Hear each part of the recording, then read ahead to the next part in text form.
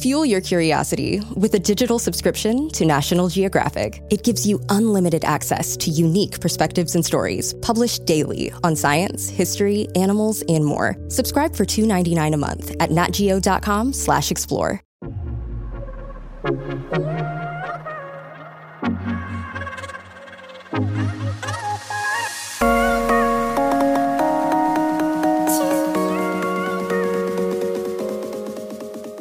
You're listening to Empowerment and All That podcast, your favorite podcast for women's empowerment, hosted by Rita Bautista.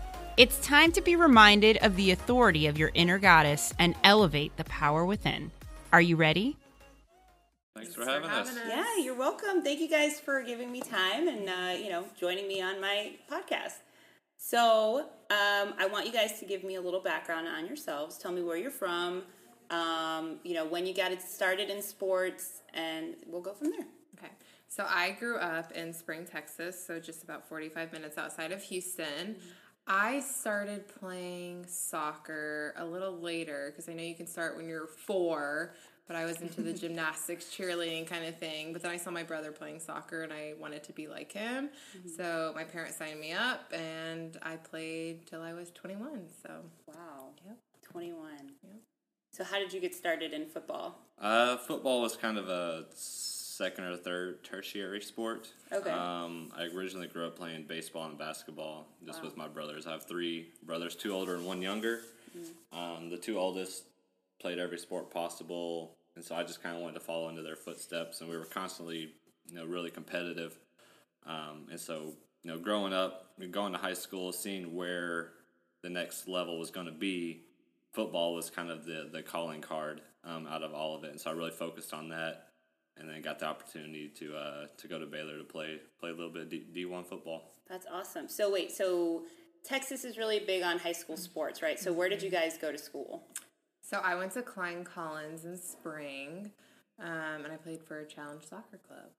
And I went to Garland High School in good old G-Town. G-Town.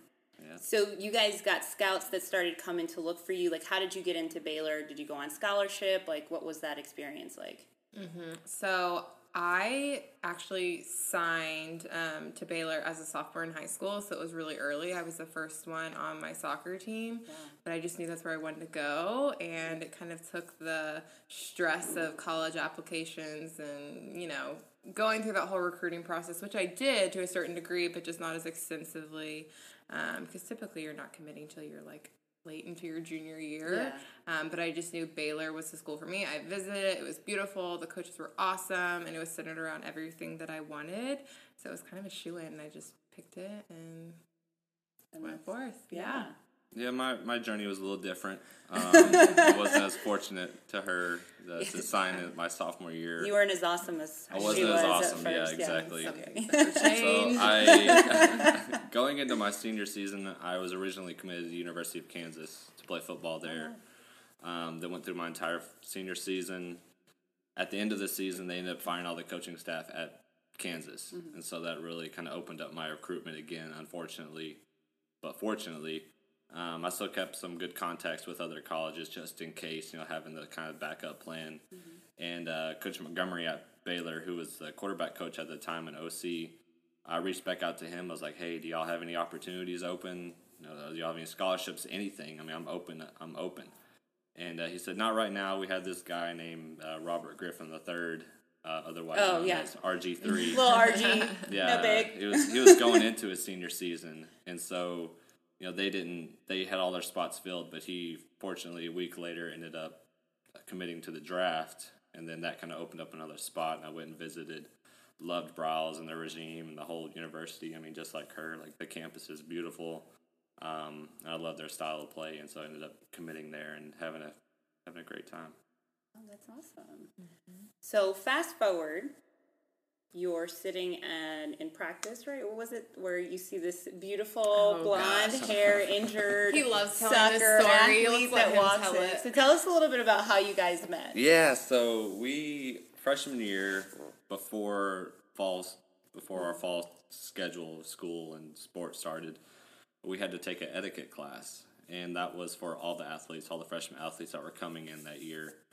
So we were at the football facility in our team room, which is kind of like a theater seating. The aisles go down the sides, and you enter into the back. Us being freshmen, they were saying athletes always sit at the front because you want to set a good example with the teachers and whatnot. Right. That doesn't ever happen. It doesn't, but they're always lining the back row. Let's be real. That's what they that want you to happened do. the first week. Yeah, and I'm sitting in the front row. I'm probably about 2 or 3 seats in from the end, and class is about to start, and then I hear the door open and it shuts, and you start hearing this guy coming down the aisleway, and I was kind of like, "What's that weird noise?"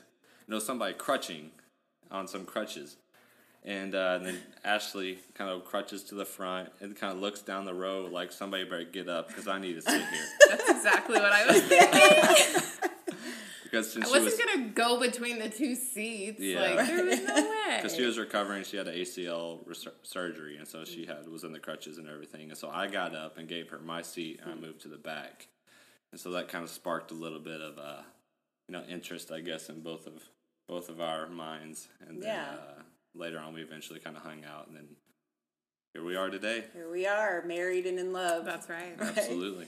So give the girl your seat. Oh yeah, always. For here on out, you're giving her your seat. Right? That's the trick.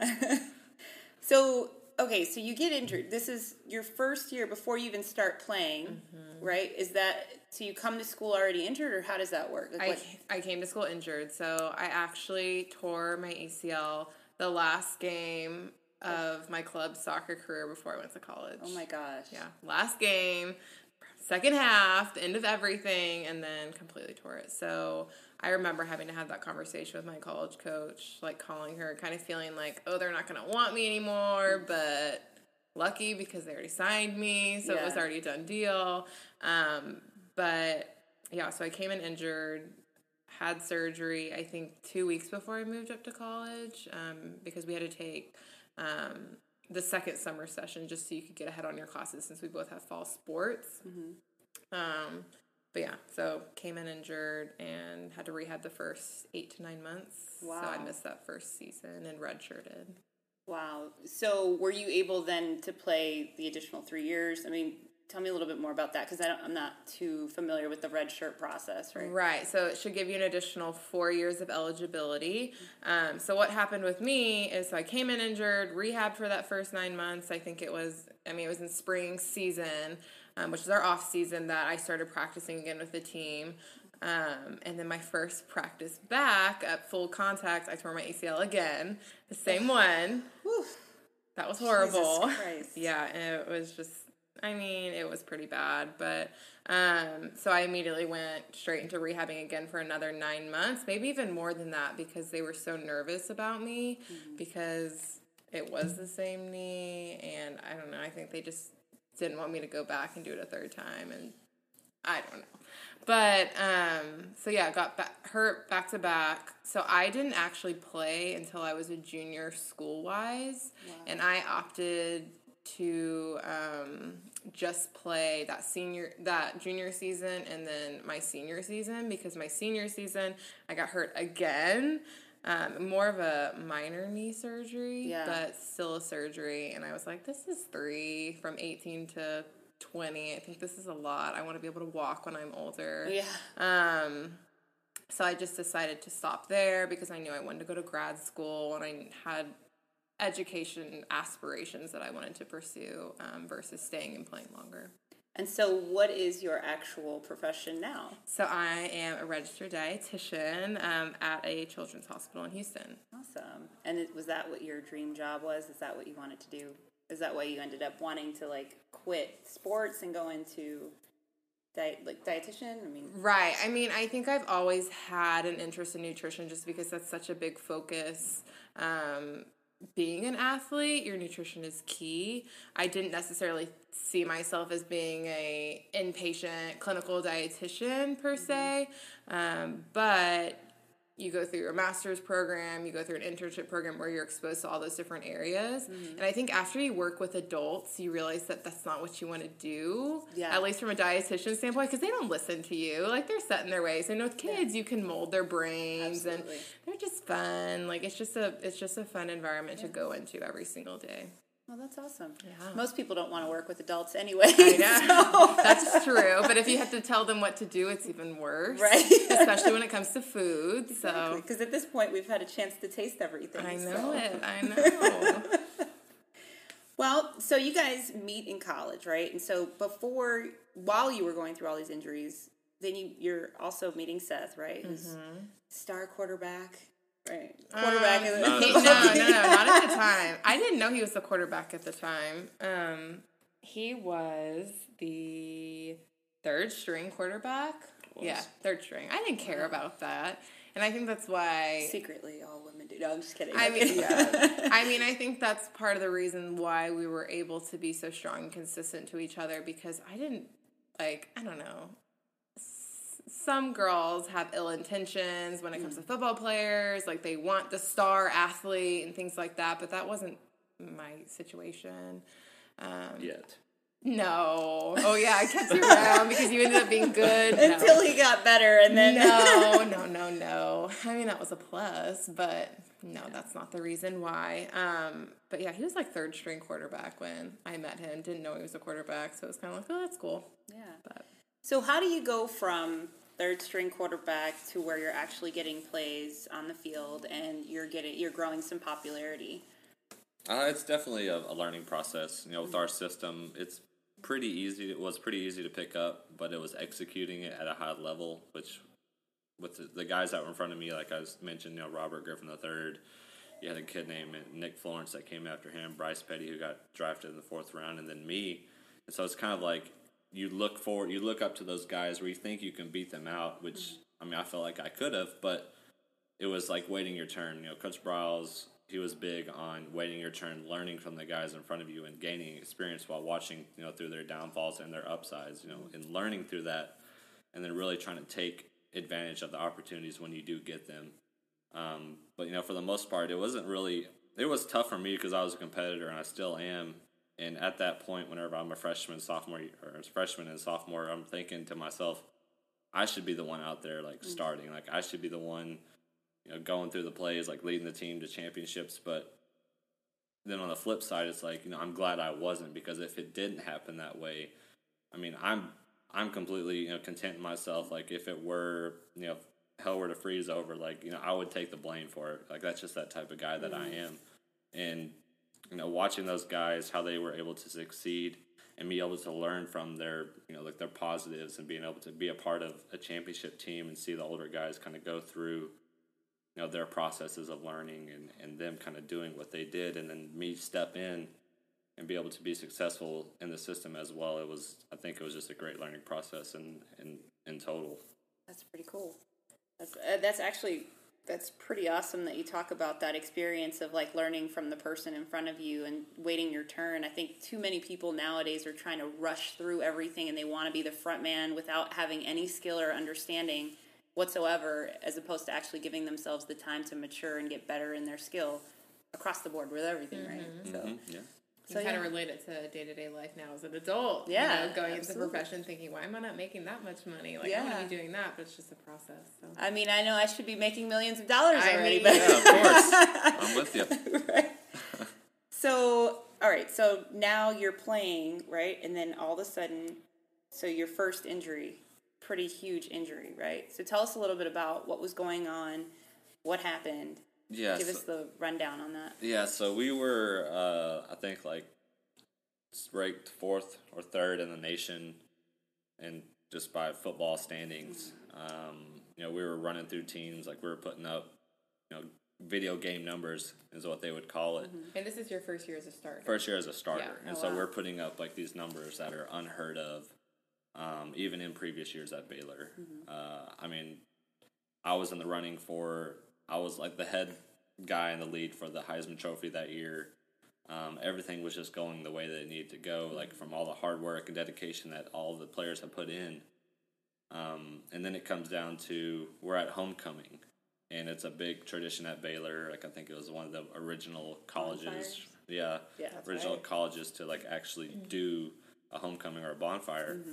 And there's 5 minutes left in the game. We're up by at least 2 touchdowns, and there's no reason why I shouldn't have just handed the ball off. But I was, not thinking in my right mind. I pulled the ball, which is on the zone read. Like, you have the option to pull it or hand it off. So I pulled it, and I'm running, and I'm thinking I'm going to get a first down, and a guy comes up and hits me kind of like, my head is kind of like down at an angle, and just basically like kind of crunches it to the side. I kind of sat there for a minute because I knew something was wrong. I didn't know what was wrong. I mean, I didn't have any kind of paralysis or any kind of tingling or anything going throughout my body, but as I got up to start walking to get to the next play, because I'm thinking, okay, we're just shake it off, move on to the next play, like, I start trying to walk to the right, and my body will only walk to the left. It was the weirdest feeling in my entire life that I've ever been in, and like, I didn't know how to handle it. And so I looked over to the sideline, I called a timeout, and I knew that, all the eyes were going to be on me, because it was just like that's just the way the cameras work. They're always looking at the quarterback. And so I would use the yard marker on the field and stare at that as I was walking, so I knew I was walking in a straight line. Like, if I wasn't, I would have easily been walking to the left, and I walked slowly too. But as I got to the sideline, I was talking, everybody was ready to go. I'm still in my head, like, what's going on? Like, I'm not freaking out, but I'm just kind of like, I don't know what's going on. And so I tell Coach, I was like, I can't go. And everybody like paused and looked at me like, what are you talking about? You can't go. I said, I can't go. And so everybody kind of paused for a little bit longer. It was like, okay, whoever the second string go in, whatever. They probably never heard that out of your mouth before. Yeah, and that's just not the type of guy I was. Like, I was going to fight through. I mean, I fight through everything, like, just because that's who I am. Yeah. So I go to the sideline and start getting evaluated. Then the game ends. I go to the hospital, get x-rays, ends up I have a complete fracture through my facet joint on the right side of my C6 vertebrae. So in layman's terms, that's you broke your his neck. neck. I broke my neck, basically, and I shouldn't have been walking. Jeez. Like, there's no reason. God has some kind of divine intervention in that where the way that it broke and how all the ligaments that were torn in there, that why did I walk off? I don't know, but I was able to, and I kind of use that as fire, because once I kind of got injured and started going through after surgery, going through the rehab process, I was getting messages from people all around the country and all around the world, like sending me pictures of their kids, saying, my kid did the same thing you did, but he's in a wheelchair. And so it's just kind of like, it kind of sparks that type of, I guess, emotion or whatever in you that's like, okay, I'm going to fight through this. Like, I had this opportunity to go back on the field and prove that even though somebody has broken their neck, they can make it to the next level. And that was my mentality going through all of it. Wow. So that's got to be the scariest thing, to find out that you broke your neck. But I'm wondering, like, you're obviously watching these games while he's playing and everything, and all of a sudden you're watching the game and something's wrong. Like, what is going through your mind, and how are you feeling at this moment when you know something's not right? Right. I mean, I think I was high-strung to begin with in every single football game. I think every single time Seth was up to play, I'd like hold my breath, because the quarterback gets blamed for everything. And so, and I get all defensive because you hear people in the stands like saying like, oh, Seth, you suck. And I don't know, I'd always get really defensive. So I was on edge per usual, but I think, I mean, when anybody gets hurt on the field, you obviously have that sense of panic, but especially being Seth, knowing how well he was doing and knowing his dreams and his aspirations of playing in the NFL. That's the first thing that goes through your brain. Obviously his health as well, but from what it looked like, being in the stands, it looked like they were treating him for a concussion. And I know that shouldn't be a normal thing, but it just kind of is. I mean, I played soccer. I've been headed in the head numerous times, kicks in the head numerous times. Like, I've had concussions myself. Like, football's a contact sport. You just expect it. And so I was thinking it was more so a concussion, and that's kind of the protocol it looked like was being followed on the field.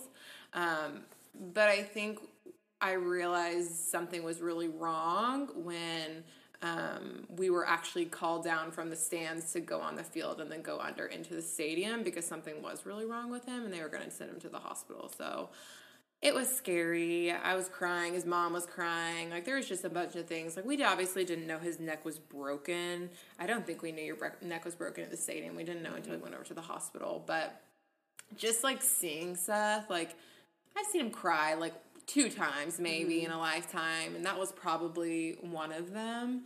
And just seeing, like, how somber he was, just looking at him like, that wasn't my Seth, right? Like, that wasn't my happy-go-lucky Seth. Like, so I knew something was up, and I think that was the scariest part. Makes me kind of teary-eyed thinking about it. Oh, yeah. I feel like I want to cry just listening to this story. Like, so when you're in the hospital and they tell you all this, and then you find out, okay, you have to undergo surgery, how long did they tell you the rehab process was going to be and how long all this was going to take for you to get back onto the field? Yeah, so I initially went up to Dallas because I was supposed there was a guy up there that was the guru of neck surgeries and blah, blah, blah, whatever. Went up there and just didn't have a good experience with him. And that kind of go back to the story of, God really puts people in places. You don't know why they put them there or why so far across the country, whatever it was. But my brother, he's an orthopedic surgeon, and he got his residency at the University of West Virginia, which was a hospital that is the partner with the University of West Virginia. And so he started doing a bunch of research on who are the best surgeons in the country to do this, and it ended up being there was only 3 of them that were at the top of the list. There was one in Florida, there was one I think in California, and there was one at the hospital he was at, which was just the craziest thing to think of, like, just in retrospect of, like, how many physicians in the country, let alone the world, and one of them is at the same hospital that he's at. And so I ended up making a trip up there, went through the full process, of possible opportunities, what can we do, what are some of the steps, and by the book, they told me that it was a double level fusion, so that would have been C5, C6, and C7 would have all been fused together, which that basically shut out any opportunity to play football ever again, just from the risks that it would take of the forces and whatnot on each of the other joints. Ended up doing a single level fusion. Everything worked out the way it was supposed to perfectly. Everything healed properly. Jeez. By the grace of God, and it was a really interesting process just to kind of go through it. But once everything kind of got over the hump, it was really starting to get back to that mindset of, okay, here's another opportunity. Like, not many people get a second chance, and this was a second chance of going back and playing the game that I loved. That's pretty intense to say, I just broke my neck and I'm thinking about getting back on the field again. Yeah. So what was something that really, you mentioned, your belief in God, right? What was something that really continued to help you ground yourself and empower you through this injury? Yeah, I think it was just going back to that of the overwhelming support from Baylor Nation, from anybody that followed collegiate football. Doctors, families, anybody that knew anything about football. Unfortunately, the neck was like big news of, Baylor quarterback, Heisman front runner breaks his neck, like what's next type of deal. And there was always kind of like a following of what was going to be next with that. And just really seeing, Coach Browse, one of his big sayings was go out and prove yourself every day. Because he's a guy that's blue collar, doesn't want anything handed to him. And he really instilled that in me in the standpoint of, you're not going to get this opportunity again. Like, if you fail it, like, that's on you. Like, you need to make the best of it.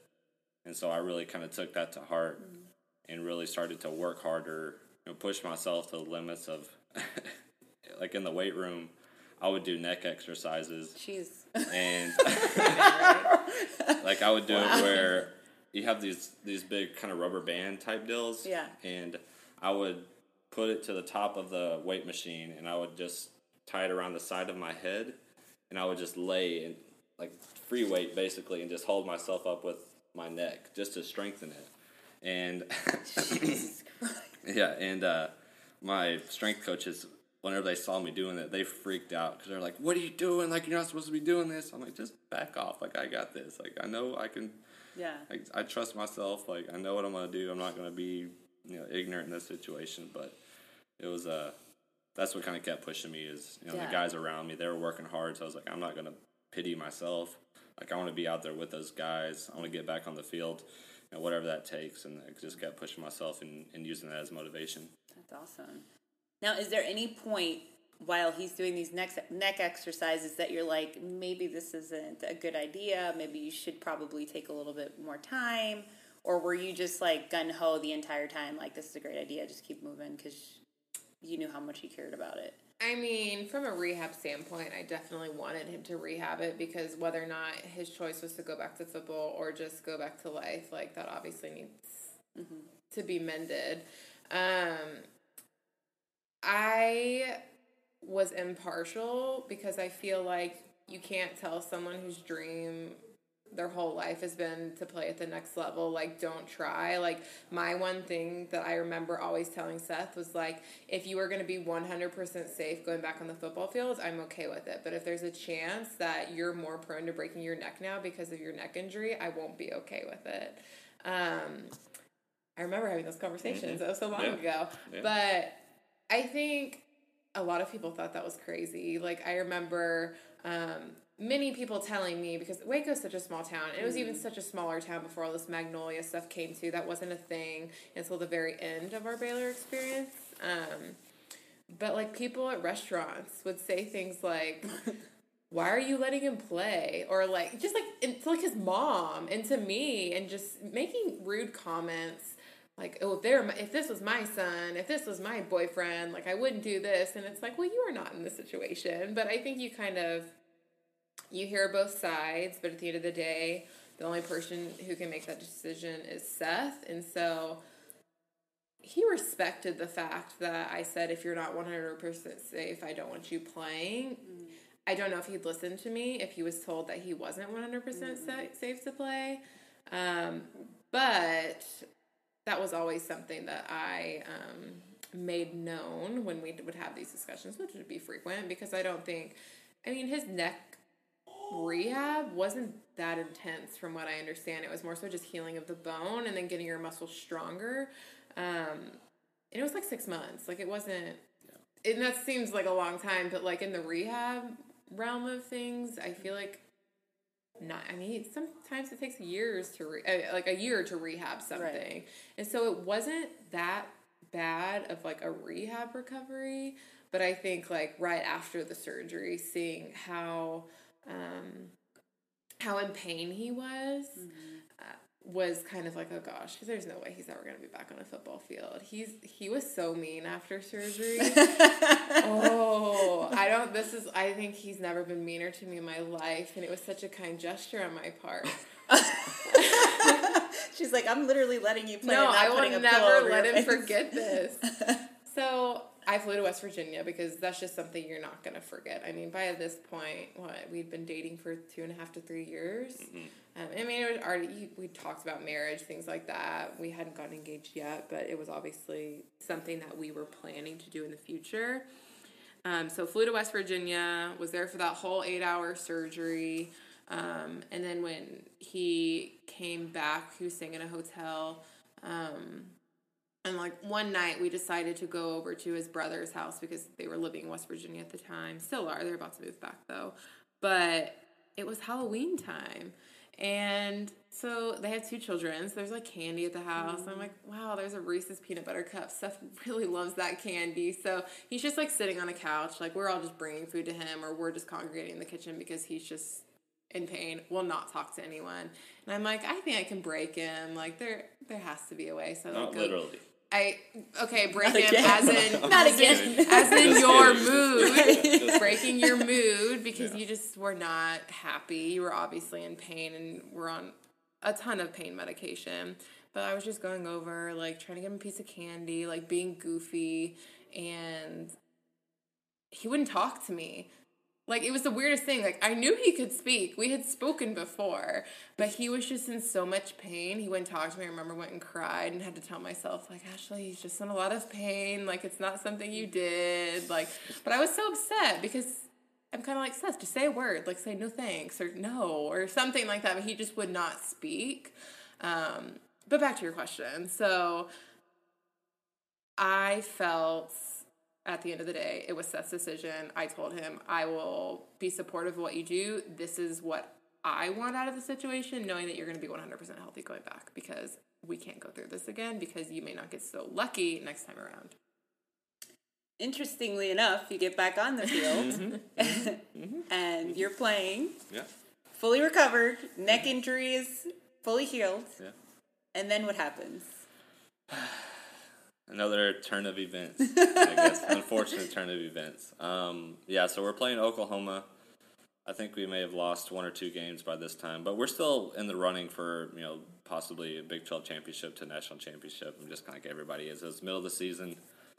We're at Oklahoma, and it's the third quarter. We're driving down. It was a 3rd and long. Again, another 3rd down. And I end up scrambling up the middle, and I kind of went to spin to my left, and as I spun, a guy, outside linebacker or safety or somebody had kind of cracked down and went low, and as they went low, I was twisting, and my foot stayed in place, and everything else twisted with my body. And if you want to look it up on YouTube, go for it. You probably don't want to if you're squeamish. It's pretty bad, guys. I actually did a little bit of my own research and saw the video, and it's pretty bad. Yeah, so. And so it happened. I'm laying there on the ground, and I kind of look down at my foot, and it's facing about a 45-degree angle out, and my other foot is straight up. I'm like, that doesn't look right. Like, there's something wrong here, as you can imagine. And I looked at it, and I started kind of saying out loud. I wasn't screaming. I was saying out loud. I was like, somebody pop it in.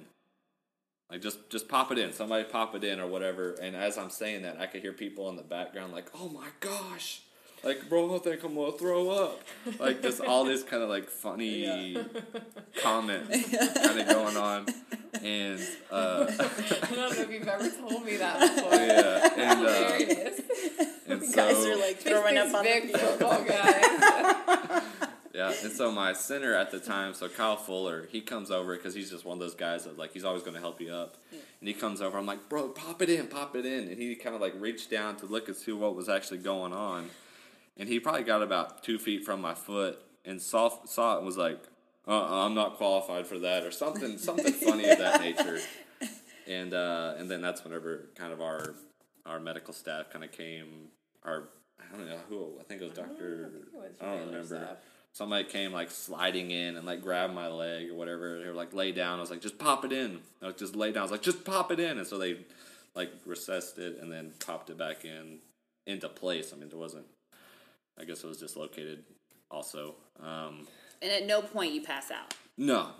Okay. No. I mean, I guess it's just adrenaline. Yeah. I would have like passed out immediately. Yeah. But that's just me. It felt like a really bad twisted ankle, and if you watch it, you'll understand what I'm saying. It's a really bad twisted ankle. And so I get carted off. Once I get on the cart, like the whole, the OU stadium just kind of like just starts like an uproar, like clapping and cheering or whatever, just kind of like, I guess, out of respect or whatever. Mm-hmm. But I remember, going under the stadium, getting x-rays. And but before all that, as I was getting carted off the field, I was like, I'll be back out. We'll just tape it up. I'll be back out. And the trainer's like, no, Seth. Yeah, and the doctors were like, probably not. But they weren't telling me that because you couldn't really hear anything at the time. And, of course, you get x-rays, and it's completely broken. And then it starts that next process of what's next. Obviously surgery. What after that? Is the NFL even an opportunity? In my mind, I'm like, I want to come back from this. Like, there's nothing's going to stop me, whatever. And so we just kind of got to that point, and we just kind of moved on and saw what was happening next after the surgery and rehab. So while you're going through all this stuff, right, are you getting interviewed? Are you getting watched by, your potential scouts for the NFL? I mean, like, what's going on behind the scenes and in front of the scenes while you're going through all this stuff? Yeah, absolutely. So NFL, we weren't really allowed to speak to the scouts. It was more of kind of our coaches we'd get packets and stuff from them and whatnot, but more of my focus was on getting my ankle back. I didn't really care about, because that wasn't going to be something unless I got my ankle back. And I knew a lot of the hype had really fallen off from my name or whatever and being in the next level. And that was kind of like a punch to the gut, sort of like you work this hard and you get one injury and they just completely like get off of you type of deal. But I understand that that league is business, is very lucrative. Like there's always the next guy in line type of thing. And but I guess what was the toughest part out of all of it was going through rehab and thinking, okay, it's been 6 weeks. I still don't really have any progress. It's been 8 weeks, still very little progress. 10 weeks, very little progress. And by that time, by once the bone had completely healed, and I was into the therapy side, the physical therapy, things weren't adding up timeline-wise. Because we had the NFL Combine that was coming up that I was invited to, that I accepted, because it was just you only get one opportunity at that. Right. And while that time, I think that was 12 weeks out from my actual injury. And so I'm training, trying to get back. The ankle is just not responding. I had severe nerve damage. I mean, I went through all like the nerve tests and everything. Like just things were not responding. And I still have nerve damage to this day. But at that point, I was like, I just kept pushing through it. Like I was in constant pain. It was just something that it was just pain. Like I've been through worse. Kept pushing myself because I knew what I wanted to get to, and be that guy that broke his neck his junior year, broke his ankle his senior year, and was still able to get drafted or possibly play in the NFL. And that was just kind of kept my mindset and how I kept pushing myself. But got to the combine, did awful because I couldn't move. It was really bad. I think that kind of hurt my stock a little bit as well. And then I ended up not running at my pro day, which looking back, I probably should have just tried, because I probably would have ran faster than 90% of the other quarterbacks that were in that draft that year. Yeah. But it all, in hindsight, wishing I would have done something else. But, I mean, I threw the ball great in the combine. I mean, it was probably the best I could have done at that time. And I just felt like with the draft coming up, I was going to have an opportunity moving forward. So what were you thinking when I'm sure you guys are talking the entire time, right? Like you're giving her feedback on how it's going at the combine. What's going through your mind when he's telling you all of like his performance while he's there?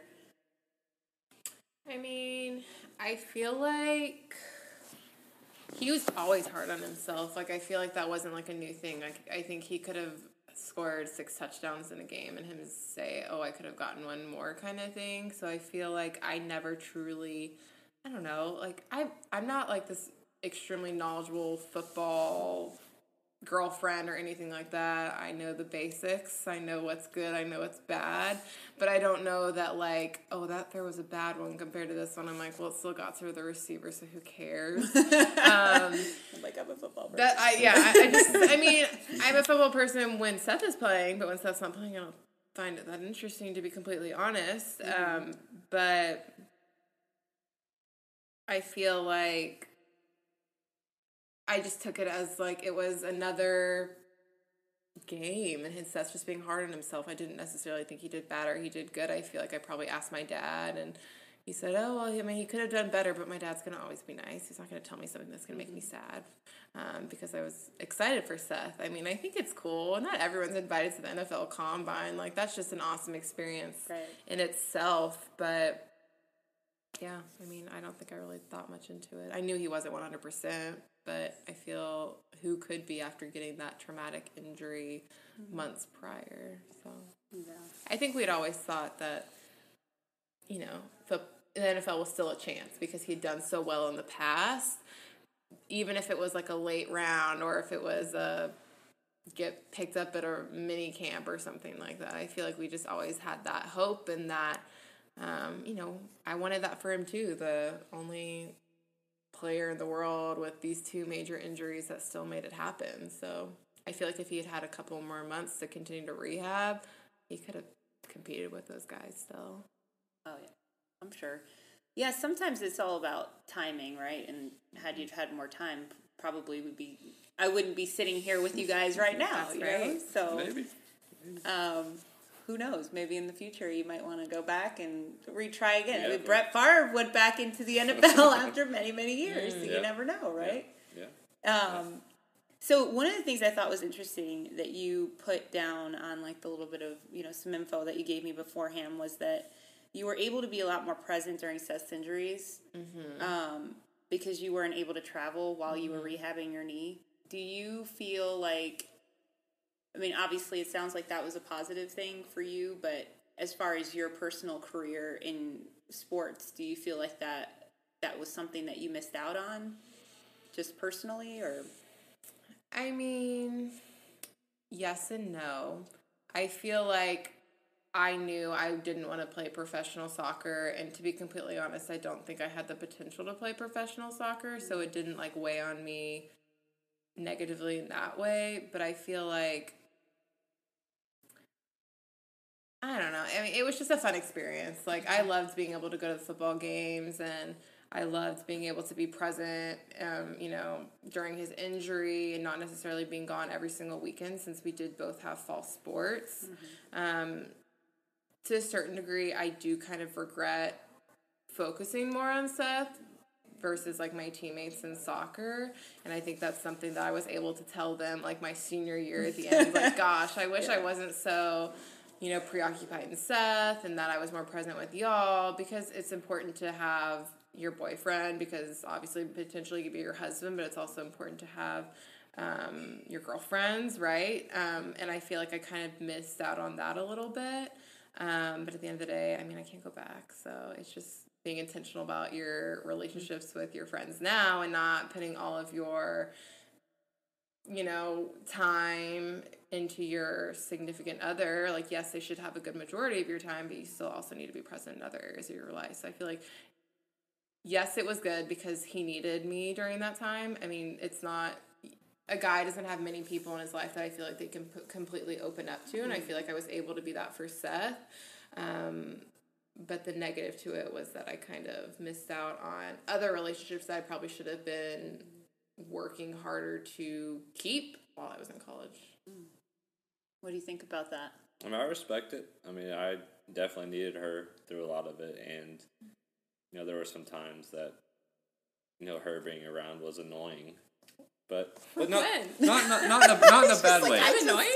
Not in a bad way. Not in a bad way, but Right. just more of like kind of like in a lot of those moments where, because like I don't say I'm like a deep thinker, but I like to think, you know, long term, you know, down the road, you know, and so, you know, talking, you know, with her just about kind of present day things or, you know, future aspirations or whatever. Sometimes it was like I didn't want to talk about that right now. I just kind of wanted to focus on myself and kind of get back to the point, because like I knew she was still always going to be there.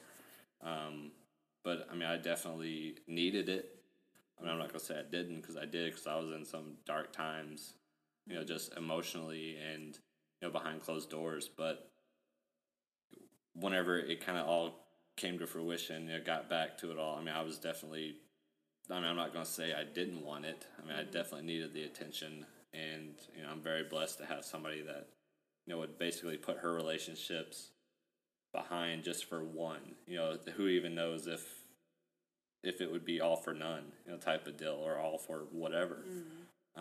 But it ended up being, it continued to grow our relationship, you know, our trust in one another, and, you know, those are times she's never going to get back, and, you know, I highly respect her for that, and, I always want to, she's my queen, and so I want to make sure that she's happy and everything. That's Yeah. right. Never forget it. Make sure that she's happy, and because she sacrificed a lot, and I feel like a relationship is definitely sacrificing one thing for another to just to move on in life and to grow closer together, and she was able to do that for me at that time.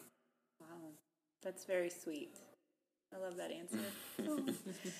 So at what point do you look at each other and you're like, this is it, this is the person I want to marry? Obviously, she's been flying up to Virginia to see you and doing all these things, but at what point do you look at her, and for you too, do you look at Seth and you're like, this is my future, this is who I want to be with for the rest of my life? Like, what was that for each one of you? I feel like it was pretty early on for me, like within the first few months. I know that sounds cheesy, but I think if you ask anyone that went to Baylor with us, Seth and I were obsessed with each other forever, and we still are obsessed with each other. Yeah. I mean, it's not bad. No, it's cute. But like, we were just always together, and I think everybody knew that Seth and I were going to get married at the beginning. Like, we just had so much fun together, and we still have fun. So that's my answer. What's your answer? Yeah, you kind of stole my thunder. But like with me, my mindset of going into a relationship was, is this somebody I can marry? Like, I didn't date through high school. I just never really found anybody that I wanted to date or whatever. But ended up, getting to college and having somebody that I was like, I think I could make, this will work. This will definitely work. As we kind of kept hanging out, and the first night that we really actually, kind of got to know each other we were at one of our friends' house, and it's a funny story because she says she doesn't play video games, and I'm kind of skeptical of it. So I'm in there with some of my other guys on the team at their house, and we're playing, I think, FIFA or something like that. And she comes in, whatever, and she comes with some other friends. She comes, sits right next to me, and we're kind of chatting a little bit while playing. And I was like, hey, and I offered her, I was like, hey, do you want to play a little bit? She was like, I don't know how to, whatever. And, like, I've been playing for probably, like, a couple of games, and I maybe scored one goal, like, the whole time. And I hand it to her within 30 seconds to a minute. She scores a goal. I'm like, what?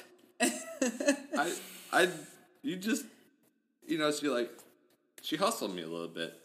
And I think from that moment on, being able to kind of hang out a little more that night, we went outside and threw the football in the pitch black. Like, I don't know why we did that, but we did it anyways. And we were able to just kind of sit down and talk with each other and just share, like, what our aspirations were, what are some things that we regretted in high school, and, just really deep talking, even with we had just met, basically. Literally like that day. Yeah, and so I think that was a good sign moving forward of we were able to share, kind of have that connection early on, to be able to kind of trust one another to share those types of, I guess, emotions and feelings and experiences. That was definitely a positive for our relationship. I feel like we were able to, like,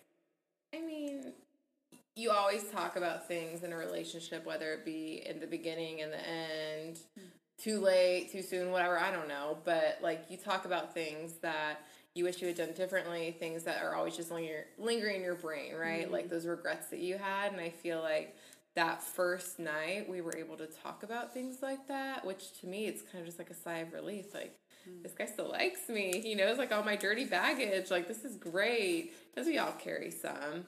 I think that was telling of our relationship a lot too, that he still Facebook messaged me the next day, because that's like the thing we did back then, to give me his number. But it's not that far. It was like, what, 6 years ago? Still. Now it's like Instagram, so it was Facebook then. But knowing that he was still interested in me and interested in pursuing me despite something that, I don't know, just past experiences that I thought he would be like, oh, no way, like, turn his head away kind of thing. So that was nice.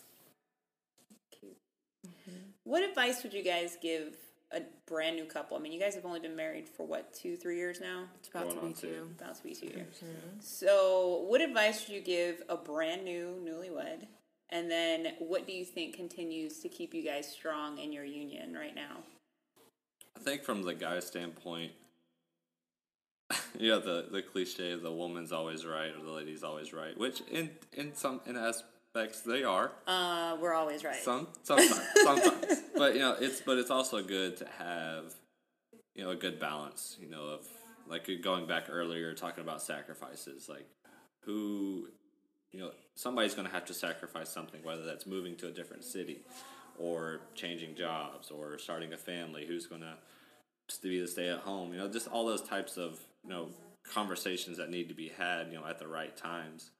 But definitely being able to be upfront, be very I guess real with each other, transparent, so that each person has an expectation of the other, so it's not somebody's holding something back that they really are wanting to do, and they wait till they're a year married, and then it's like they blow up, and then then you have to put the pieces back together. We're able to continue to have a positive relationship with both, talking to one another, being able to share conversation, deep conversation, with real life scenarios. And I think that's something, with being a newlywed, I can still consider ourselves a newlywed, just still having those conversations and really supporting one another with, so like if she wants to go and, be an all-star model, which I think she could. I mean, why not?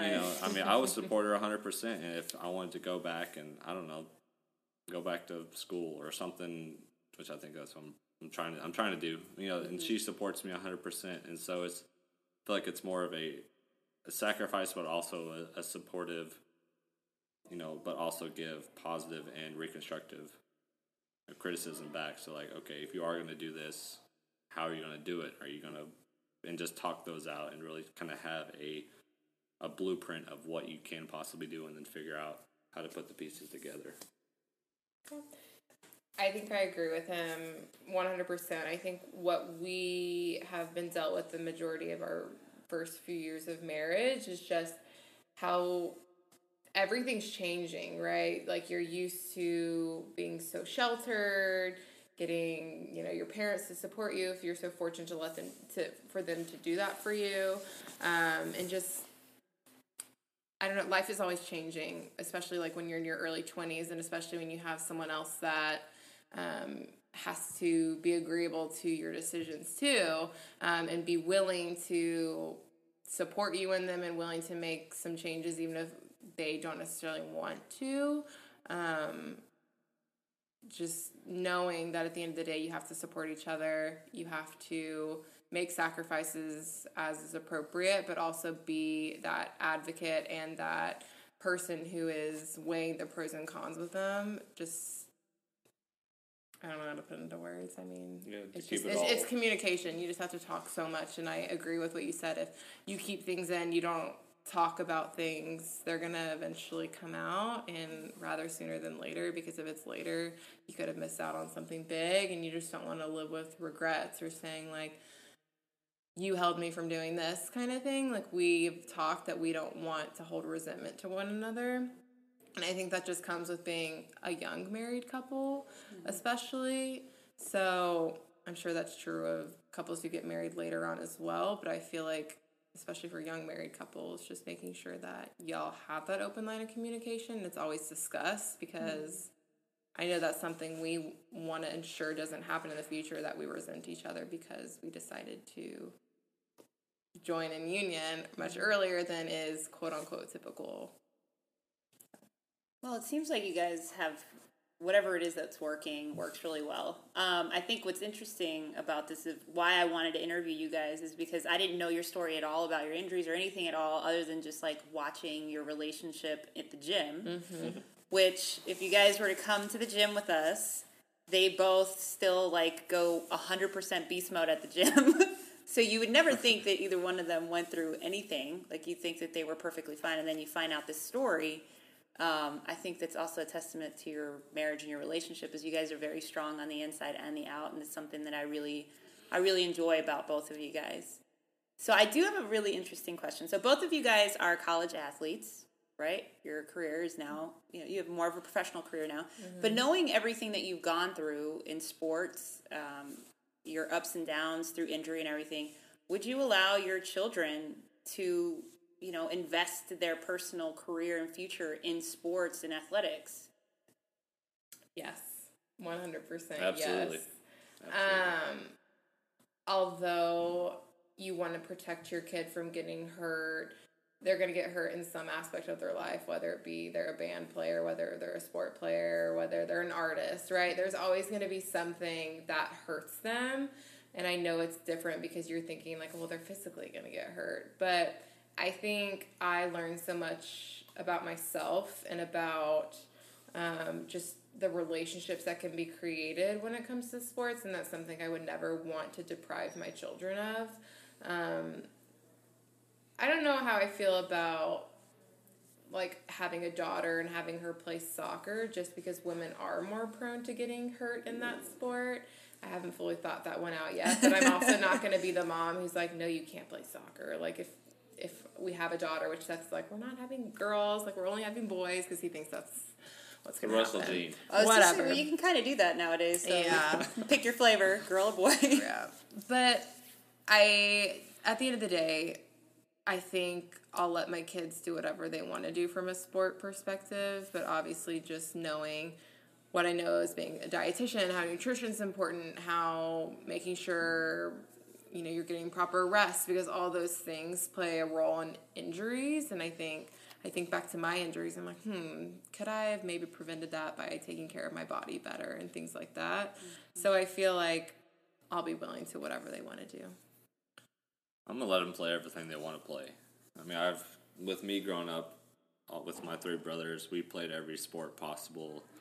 And I think, it teaches you how to be a team player, first off. And then secondly, like if you're in sports, if you're constantly, I guess, busy with something, you're not going to get distracted with something else. Like you're going to grow your mentality of, at least that's the way I was always kind of taught and learned as I went. Like if you have something to work for, then you're not going to let the other kind of smaller things get in the way. So like say like if you have a kid that just sits at home and doesn't do anything, and they get bored and they want to go out, they're probably more susceptible to getting into those negative, like drugs or theft, all those types of things that are not positive in influencing a kid.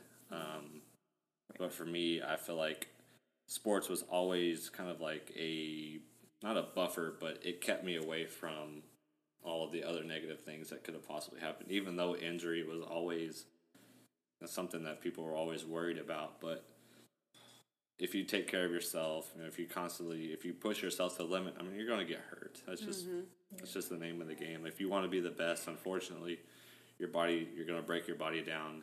And even though with, having, we're going to have boys, I've already prayed it, like, it's just what it is. Like I'm praying it into existence. And I'm going to be supportive of whatever they want to do. Mm-hmm. I'm going to force them to be left-handed because I feel like left-handed people are more likely to go to the profession. I'm just joking. Oh, it's like we're forcing them to be left-handed. They're going to be left-handed boys that are going into the NFL. But I agree with you though. But it doesn't necessarily, like what he said, though, we'll be supportive of whatever they want to do if they don't want to play sports, like getting them involved in something else. Like, I don't feel like that is something that would matter to us. Yeah, it would sting a little bit. We joke about this all the time. We're like, we're going to have the greatest athletic children. Like, they have the best genes. Like, if we have a kid who is like, Mom, I want to paint. I don't want to play sports, but he's like built to be an athlete. Like, yeah, that's gonna weigh on you a little bit. We always joke about that, but a 6 foot tall flute player. I know it. Like, that just doesn't match up. So that's our stance. Sports for the Russell fam. It's a positive. Yeah, definitely. So, any final words? Anything that you guys have on your mind that you wanted to say? Anything else you want to share before we wrap up? I think, with whoever, if you're going through a tough time, just know that, it's the most cliche thing to say, but there is a light at the end of the tunnel. Like, I know I've had, several friends that have gone through, much worse times than I have, with losing family or whatnot, and, them deciding to do something that they probably wouldn't have done if they were in their right mind.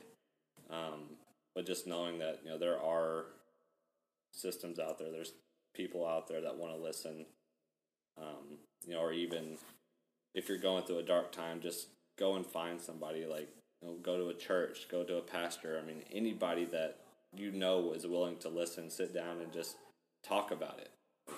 Because if you keep it in, like, it'll just keep eating away at you. Like, I know with my situation with my neck, like, that was probably, like I said, the deepest and darkest time I've ever been in my entire life. And I never want to go back there because I never really talked about it. And anytime I would, like, I couldn't get through the first sentence because I'd just start bawling. And so being able to have somebody there, like Ashleigh was, to be able to kind of be that rock to stand on, somebody has at least one person out there, I feel like. And if you don't, like, go find a pastor or go find somebody that, is very spiritual. I feel like with me, I know that was always a positive because it's somebody that will sit down and listen to you. Or even if they're not spiritual, maybe a counselor or anybody that will listen. And to kind of put things out there to let people know kind of what's going on in your life so that they can possibly influence you or help you make a better decision in your life.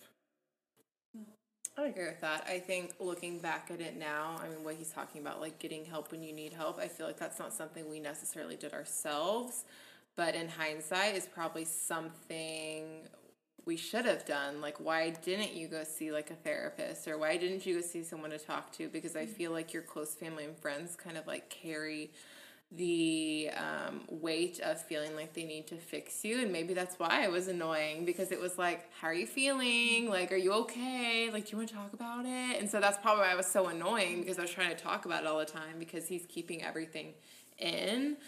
But in retrospect, we probably just should have gotten you set up with something like that, which is probably something they should do more so in college athletics, rather than just thinking, I mean, not just in college athletics, but that's something that I don't think was ever offered to me.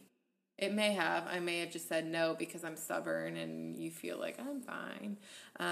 But thinking of like how dark of places you can go to when you go through such hard experiences, I don't know, maybe it's something in the future, like we're bound to go through something dark again. Like maybe it's something we think of before we just kind of hold everything in. Thank you guys. That was awesome. I really appreciate you guys spending your time here. And, I am a huge proponent of finding somebody to talk to, especially going through dark times. I've been through myself. And one of the things that did bring me out of that was going to speak to a therapist. I had a therapist for about 3 to 4 years and, learned completely different coping mechanisms as opposed to just keeping it all in. I think now I'm more open to like having a conversation or talking about whatever difficulty I'm going through, because it helps me get past it a little bit faster versus just keeping it in bottled up, because eventually it does kind of blow up in your face without you expecting it. You're not knowing why you're crying at like a leaf falling and you're like, what is going on? But obviously I'm trying to make light of it, but yeah, I mean, I agree with you 100%. Going to find some help, finding someone to speak to, whether a pastor, a therapist, or a friend, or somebody who is in a good space to be able to give you that space you need, like just a very protective ability to give you that free space is definitely something I agree with you guys on. So, well, thank you so much for coming. And, if you guys have any questions or if you'd like to reach out to Ashleigh or Seth, you guys can check them out on their Instagram. That's right. If you guys want to share your Instagram handles, you're more than welcome to. I think mine's private, but maybe I'll make it not private. It's just Ashleigh J. Russell. I don't even know what mine is. ASHLEIGH. I think mine's like Seth Russell 17, I think. Okay. Original. Yeah, it's was that your Seth number? Russell 17. Okay. 2 L's. Cool. 2 L's. All right. So that's my Instagram. Cool.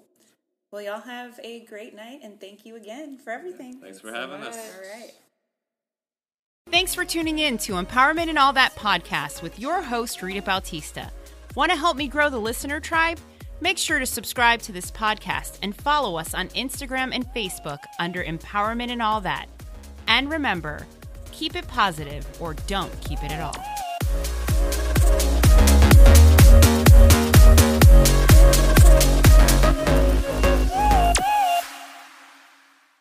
Fuel your curiosity with a digital subscription to National Geographic. It gives you unlimited access to unique perspectives and stories published daily on science, history, animals, and more. Subscribe for $2.99 a month at natgeo.com/explore.